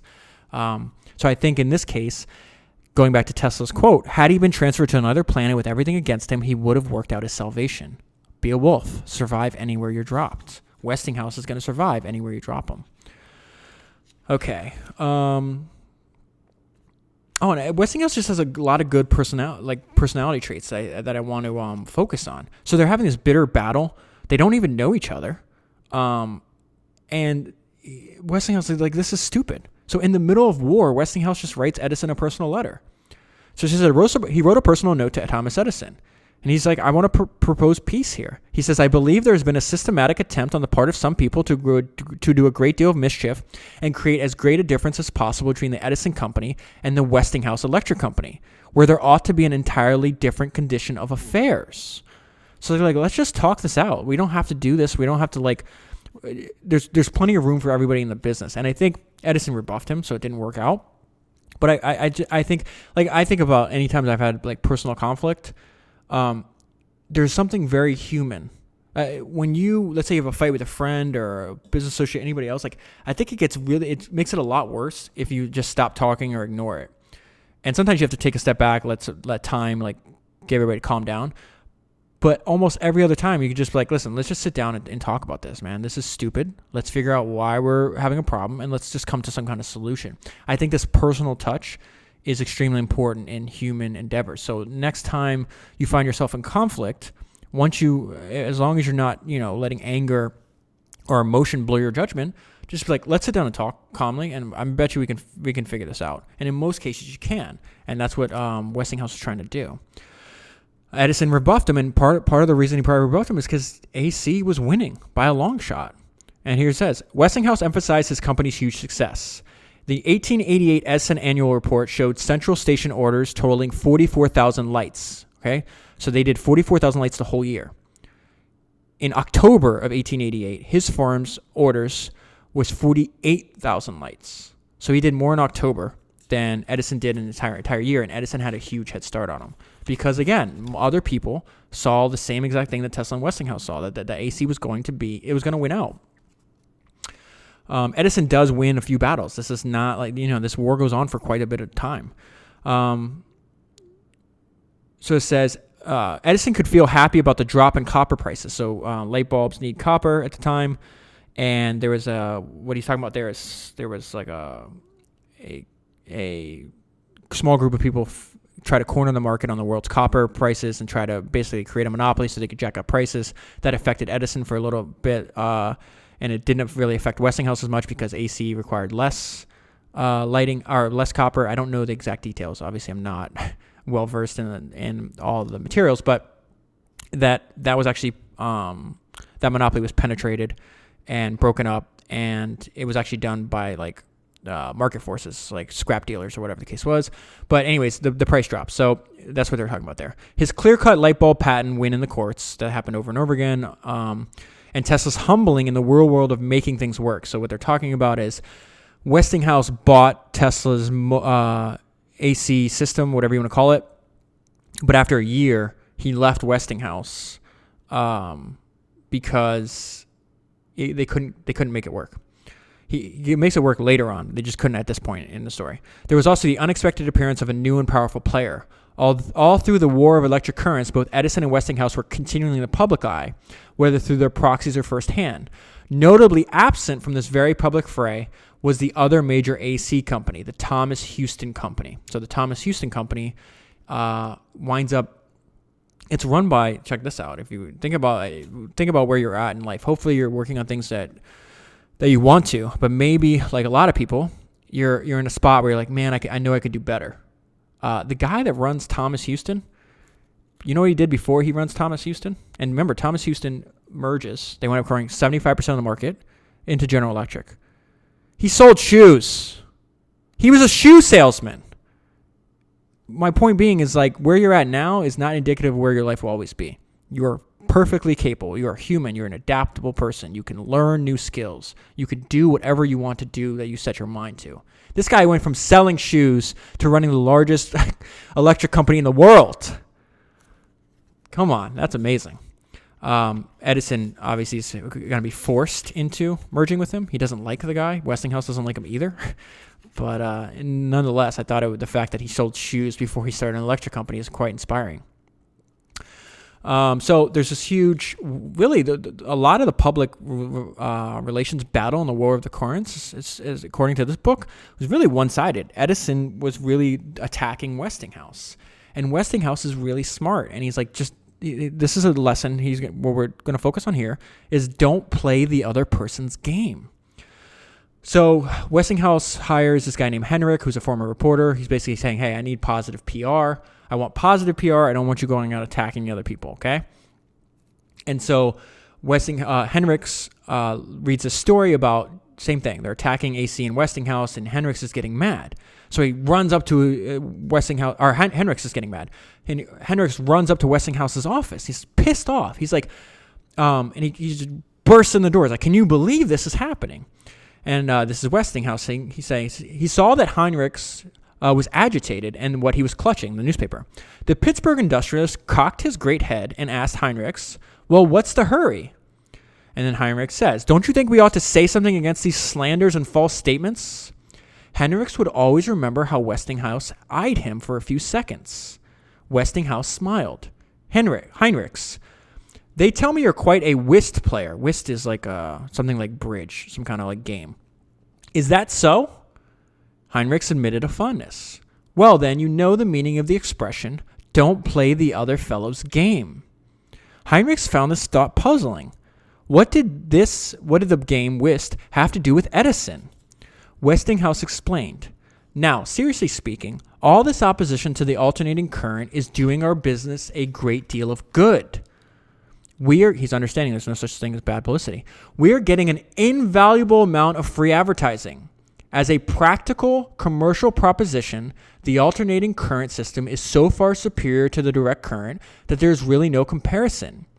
By keeping up this agitation about the deadly alternating current, they are playing our game, and we are taking the tricks. They hope that by their power, their influence, they can accomplish the arrest of the march of progress. This, by the very laws of nature, cannot be done.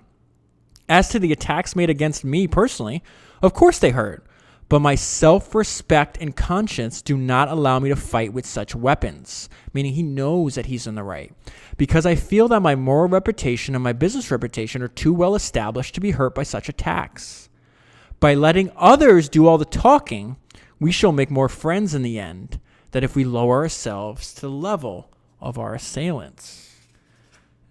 I mean, I don't know how you can come away from this reading this book or listening to this podcast without a lot of respect for the mind and philosophy of George Westinghouse. So one of the ways that Edison decides to fight the war is by trying to get the time New York State, or it might be New Jersey, let's say it's New York, is saying, we're going to outlaw, they have the death penalty, they don't want to hang people anymore, so they're asking people to come up with different, like more humane ways of killing people. And they come up with the idea of the electric chair. And so Edison wanted to, he was contacted as like an expert on electricity, so he says, oh yeah, the perfect thing to kill people is Westinghouse's machines. And this is more evidence that there's no such thing as bad publicity, because they're using these machines now to kill people. And he says, despite Edison's war against alternating current, the month of September in 1890, soon after the first botched electrocution, so they use the machine, they think the guy's dead after like 12 seconds. They pronounce him dead, and then he comes back to life. He was never really dead, obviously. And so they had to keep electrocuting him, and it was like a very gross and like public spectacle, and it made news everywhere, right? So that's what they mean by botched electrocution. At the exact same month this happened, there was a banner sales month for Westinghouse Electric Company. In 4 short years since it was established, total annual sales soared from $150,000 a year to more than $4 million. So he's clearly winning this war.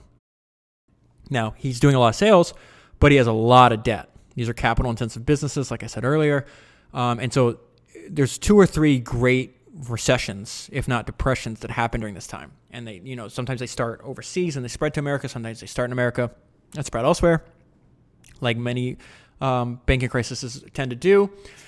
And so at this point, he needs a lot of money to pay off all his debt, because they're calling in loans, because a lot of these banks are having runs on the banks, and they need money to satisfy their depositors. So this is another example that if you're going to do anything great, you need a lot of pigs. What I referenced earlier, Jim Clark's idea. And so he's trying to raise money. The bankers are seeing an opportunity of weakness, and they try to they're like, oh yeah, we're going to give you money, but we want to make sure that your company is properly managed. Okay, so this is Westinghouse forcing them to change from being chickens to pigs. The phrase properly managed reflected an ominous turn of events. Believing Westinghouse cornered, one of the bankers saw an easy chance to gain partial control of this highly valuable industrial property. He said to his colleagues, Mr. Westinghouse wastes so much on experimentation, how ridiculous is that, and pays so liberally for whatever he wishes in way of service and patent rights, that we are taking a pretty large risk if we give him a free hand with the fund he has asked us to raise. We ought to at least know what he is doing with our money. When the bankers demanded a voice in management, Westinghouse explained in a genuine and pleasant way that this was impossible. He had always run his own companies. They were flourishing before this immediate need to pay off electric creditors, and he had no intention of being second-guessed or told what to do. The two sides went back and forth at some length until Westinghouse said he must have an answer.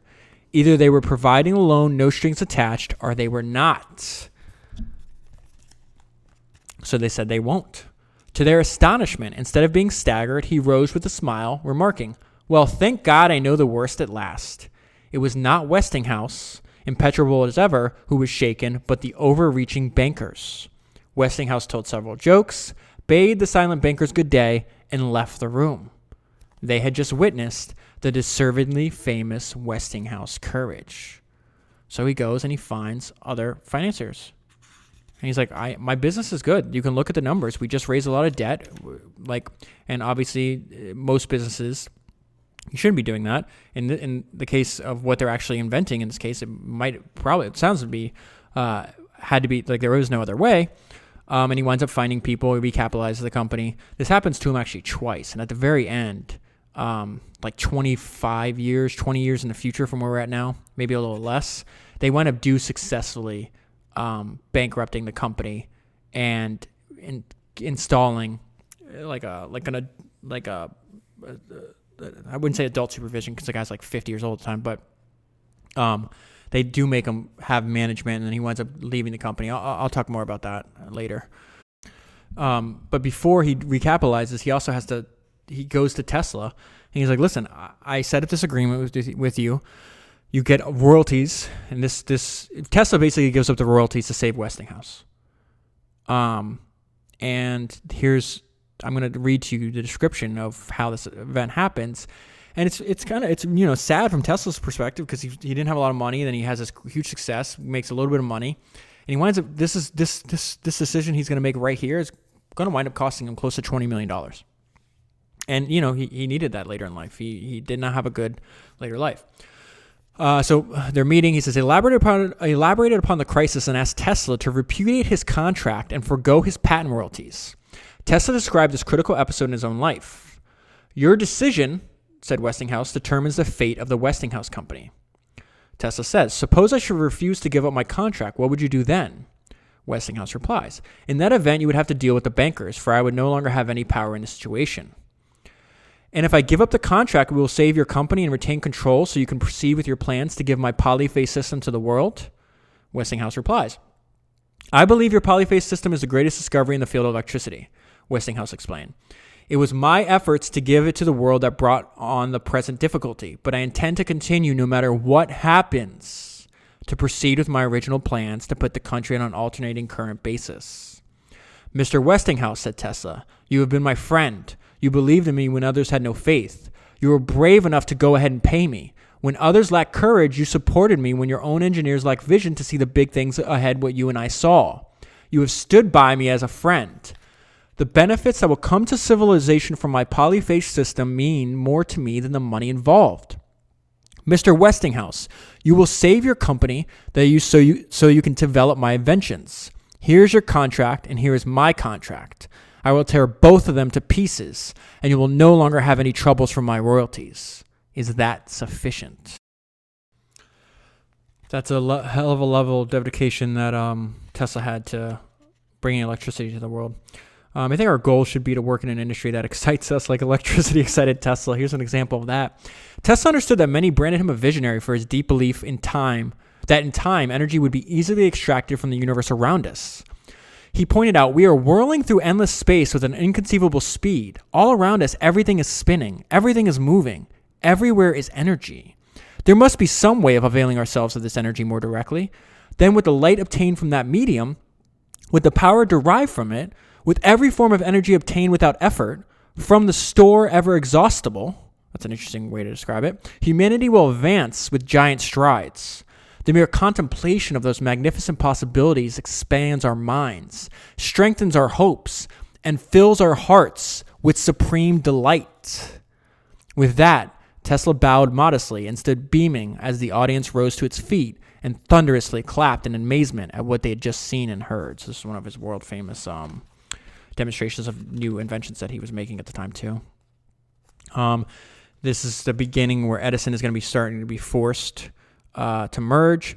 Westinghouse's determined quest for money continued. Thomas Edison might well have been gained great pleasure from Westinghouse's financial woes, were he not much in the same predicament. That's what I meant about these are businesses that created unbelievable values to the world, but as far as profit at this point in time, not so much. The previous summer's reorganization, meaning they had to raise and pay off debt too, so they reorganized, was not after all such a great arrangement. So the Edison Electric Company the president is this guy named Villard. He said Villard was well aware from his previous efforts to merge Edison's company with rival firms that Thomas Edison bristled at such talk. The inventor had angrily dismissed the notion that mergers would solve any problems. As for merging with Thomas Houston, that was absolute anathema. Edison had already denounced its men for having boldly appropriated and infringed every patent we use. Moreover, Edison fervently believed that were he to combine with any of his hated rivals, his inventive fertility would drive up. If you make the coalition, my usefulness as an inventor is gone. My services wouldn't be worth a penny. I can only invent under powerful incentive. No competition means no invention. But here's the problem with this. He doesn't want to merge, but he only held 10% of his own company's stock. Villard once again began secretly talking to Charles Coffin. This is the former shoe salesman whose business brilliance had steadily forged Thomas Houston into a major electrical power. So they continue talking. Villard goes to J.P. Morgan. J.P. Morgan was one of Edison's first financiers. And they do something here. I couldn't even imagine what this felt like. They're gonna merge the company, and they don't even tell Edison. They don't even tell him. They do it because they control everything, so they just do it, and then he finds out secondhand.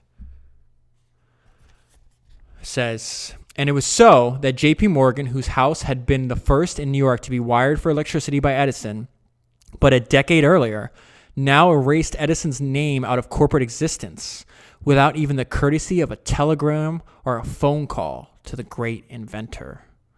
So what they mean by that is the new merged company is they dropped Edison's name and they just call it General Electric. And they had to do this because obviously, you didn't have to do it that way. I think that's terrible. It's just not good at all. Like interpersonal human relations, but they had to do this because DC was getting its ass kicked. AC had won the war, and Edison was refusing to give up. So now the combined company controls 75% of the market, and they sell both DC and AC systems. And at this point, effectively, the war for electric currents is over. AC has won. I do want to update. I'm going to tell you more individually about the lives of Westinghouse, Edison, and Tesla after the end of the war, because obviously now it's just the beginning of a whole new industry. Everybody's kind of competing on the same, they're offering similar products. Before I do that, I just want to remind you that that my podcast has no ads.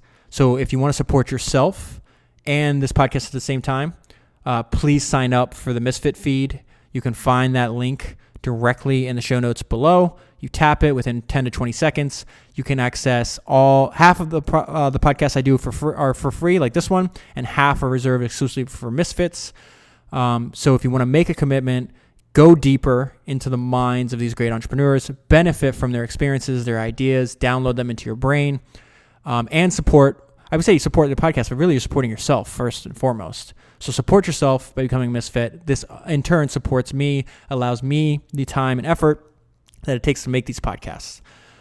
So if you get value out of the work, if you're learning from this podcast, please do click that link and sign up. It's unbelievably fast, and I would really appreciate it. All right, so let's talk about Westinghouse after the war. And this is somebody that worked for him. And it says, I have never met a human being who could keep track and direct as many things simultaneously as him. He had a farsightedness that was almost uncanny to me. Every new idea was almost immediately analyzed by him and acted upon before you realized what was in his mind. As Westinghouse traveled relentlessly among his many businesses, he continued his lifelong practice of seeking out brilliant inventors or engineers, buying their patents, and then collaborating with them to create better industrial versions. So that's kind of his MO about how he started all his companies. When he was younger, he'd invented himself, and then later on, he would just partner with them. It's just some philosophy on life, just some random things, little nuggets of wisdom I think we can learn from Westinghouse and apply to our own lives. And they're saying, how can you go to sleep after such a busy day?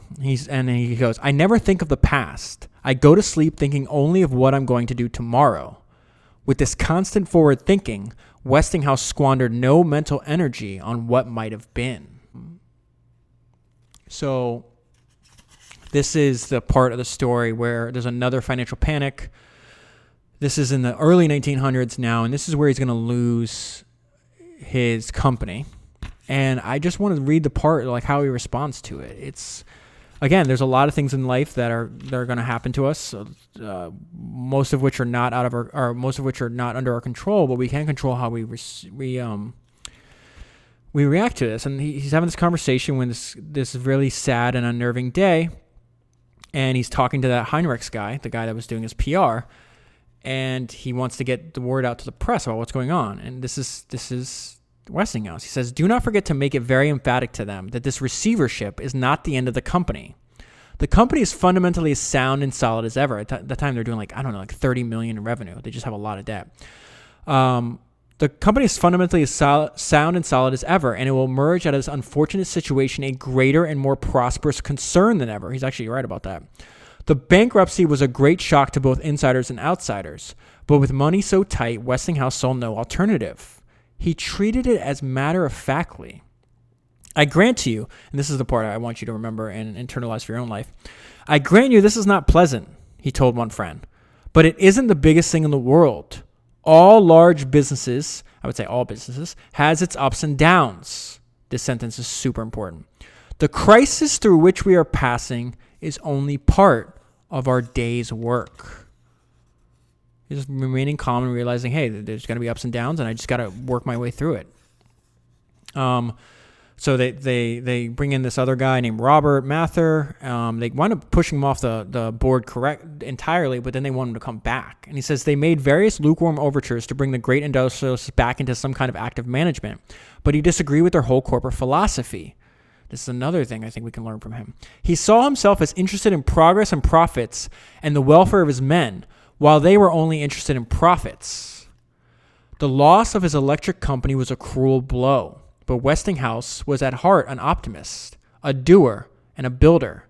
He still had his 4 other major American companies and his insatiable desire to improve the world, and he was an entrepreneur till the day he died.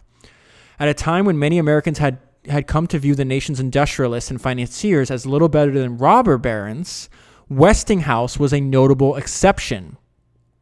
This is how he was viewed. An honest industrialist who sold the best product for the best price, who relished competition and valued his workers, and who deserved his hard-earned fortune.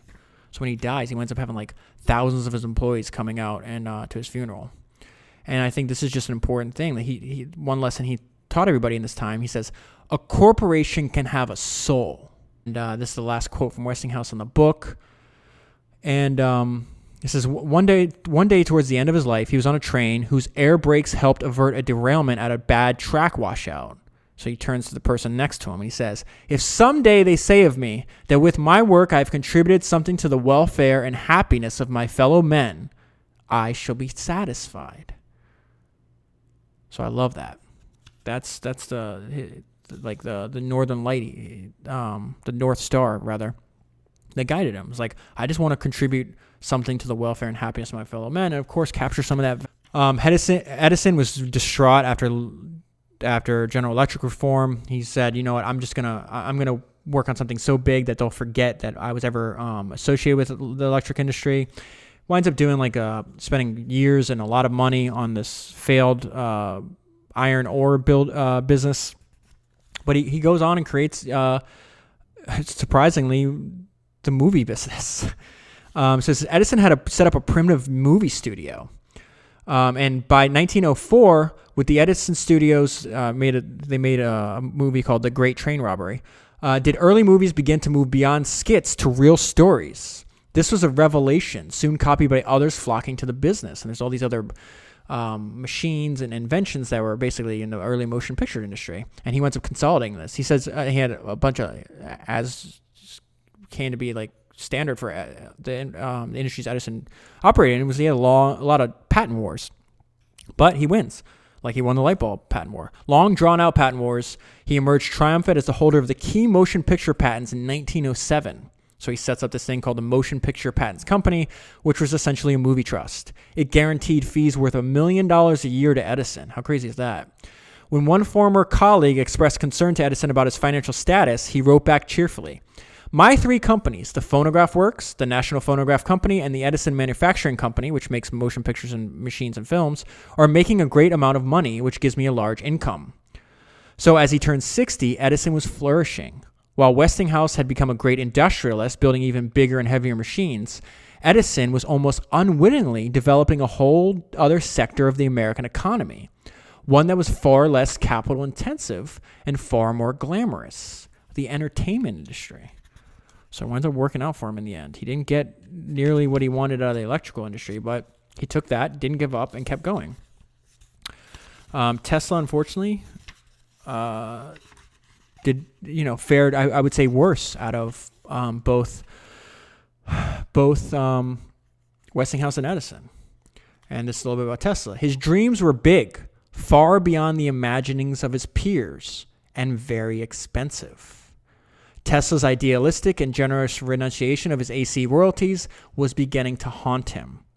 At $2.50 per horsepower, one can quickly calculate that Tesla had nobly forfeited a princely and heartbreaking sum of $17.5 million in royalties. And that's just the American induction motors. At that time, they've generated 7 million horsepower that he gave up. So he would have made more than that, assuming he would have got the patents in Europe as well. And I'll close on this. To this day, Nikola Tesla remains a brilliant but enigmatic figure, a scientist, inventor, dreamer, and visionary. He did find patrons later in his life. He was allowed to live in, he lived the rest of his life in New York City, lived in hotels and whatever the case was, but he did not have a lot of money. Electricity had, so it says, to this day, he remains a brilliant but enigmatic figure, a scientist, inventor, dreamer, and visionary. Electricity had created many, many millionaires. But Tesla, who made possible the electric age, was never one of them. Still, he did live to see his AC system straddle the globe. Remember, that was his original goal. Illuminating nation after nation and powering millions of motors. Almost 60 years after he had stepped ashore in New York, dreaming a big dream of electrifying the world, the dream had more than come to pass. Whew. I will leave the story here. As you can see from the length of this podcast, I had a lot of notes. There's a lot. I really, really enjoyed this book. When it was over, I felt like I always talk about that feeling. You know, when that you get to the end of a great book, there's this weird melancholic. I don't know even the name of the feeling. It's like you're very satisfied you got to the end, but very sad at the same time that it ended. I really think Jill, and it's spelled Jonnes. I'm pronouncing that Jones. I have no idea if that's how you pronounce it. But if you want the rest of the story, here's how you can support the author, yourself, and the podcast simultaneously. I leave a link in the show notes for every book that I cover. You click that link. It's an Amazon affiliate link. If you click that link and buy the book using that link, Amazon sends me a small percentage of the sale at no additional cost to you. It's a great way to support the author who did an unbelievable amount of work that we can learn a lot from. Support yourself by reading a great book. There's very few better uses of your time than, especially if you're obsessed with entrepreneurship like I am, and like millions and millions of people all over the globe. Hard to find, other than outside of your own work, a better use of your time than reading about entrepreneurs of the past, learning from their mistakes, stealing their good ideas, which they, in some cases, took 70 years for them to figure out. And you also support the podcast at the time. So it's a win-win-win and you'll just get a fantastic story. You can click that link, or you can just go to amazon.com/shop/founders podcast. You will see not only this book, but every single other book that I've ever reviewed for this podcast. And if you go to there, you'll see which book I'm working on. It's like a way to have a sneak preview to see what next week's podcast is about. I usually post that and put it on the list a week in advance. What else? Misfit Feed. If you're ready to take it to the next level, if you're serious about studying, doing the same thing that Thomas Edison did, doing the same thing that Steve Jobs, Jeff Bezos, Elon Musk, literally almost every single entrepreneur that we've covered, if you're ready to do what they've done and what they showed you with their actions, they thought was a good idea, which is continue to study entrepreneurs that came before you. More importantly, learn from entrepreneurs that came before you. You're missing out. You're missing half of the episodes that I've done by not signing up for the Misfit Feed. So the value that you'll get is incalculable. The value of ideas that people spent their entire lives figuring out that you can then just download into your brain and very quickly.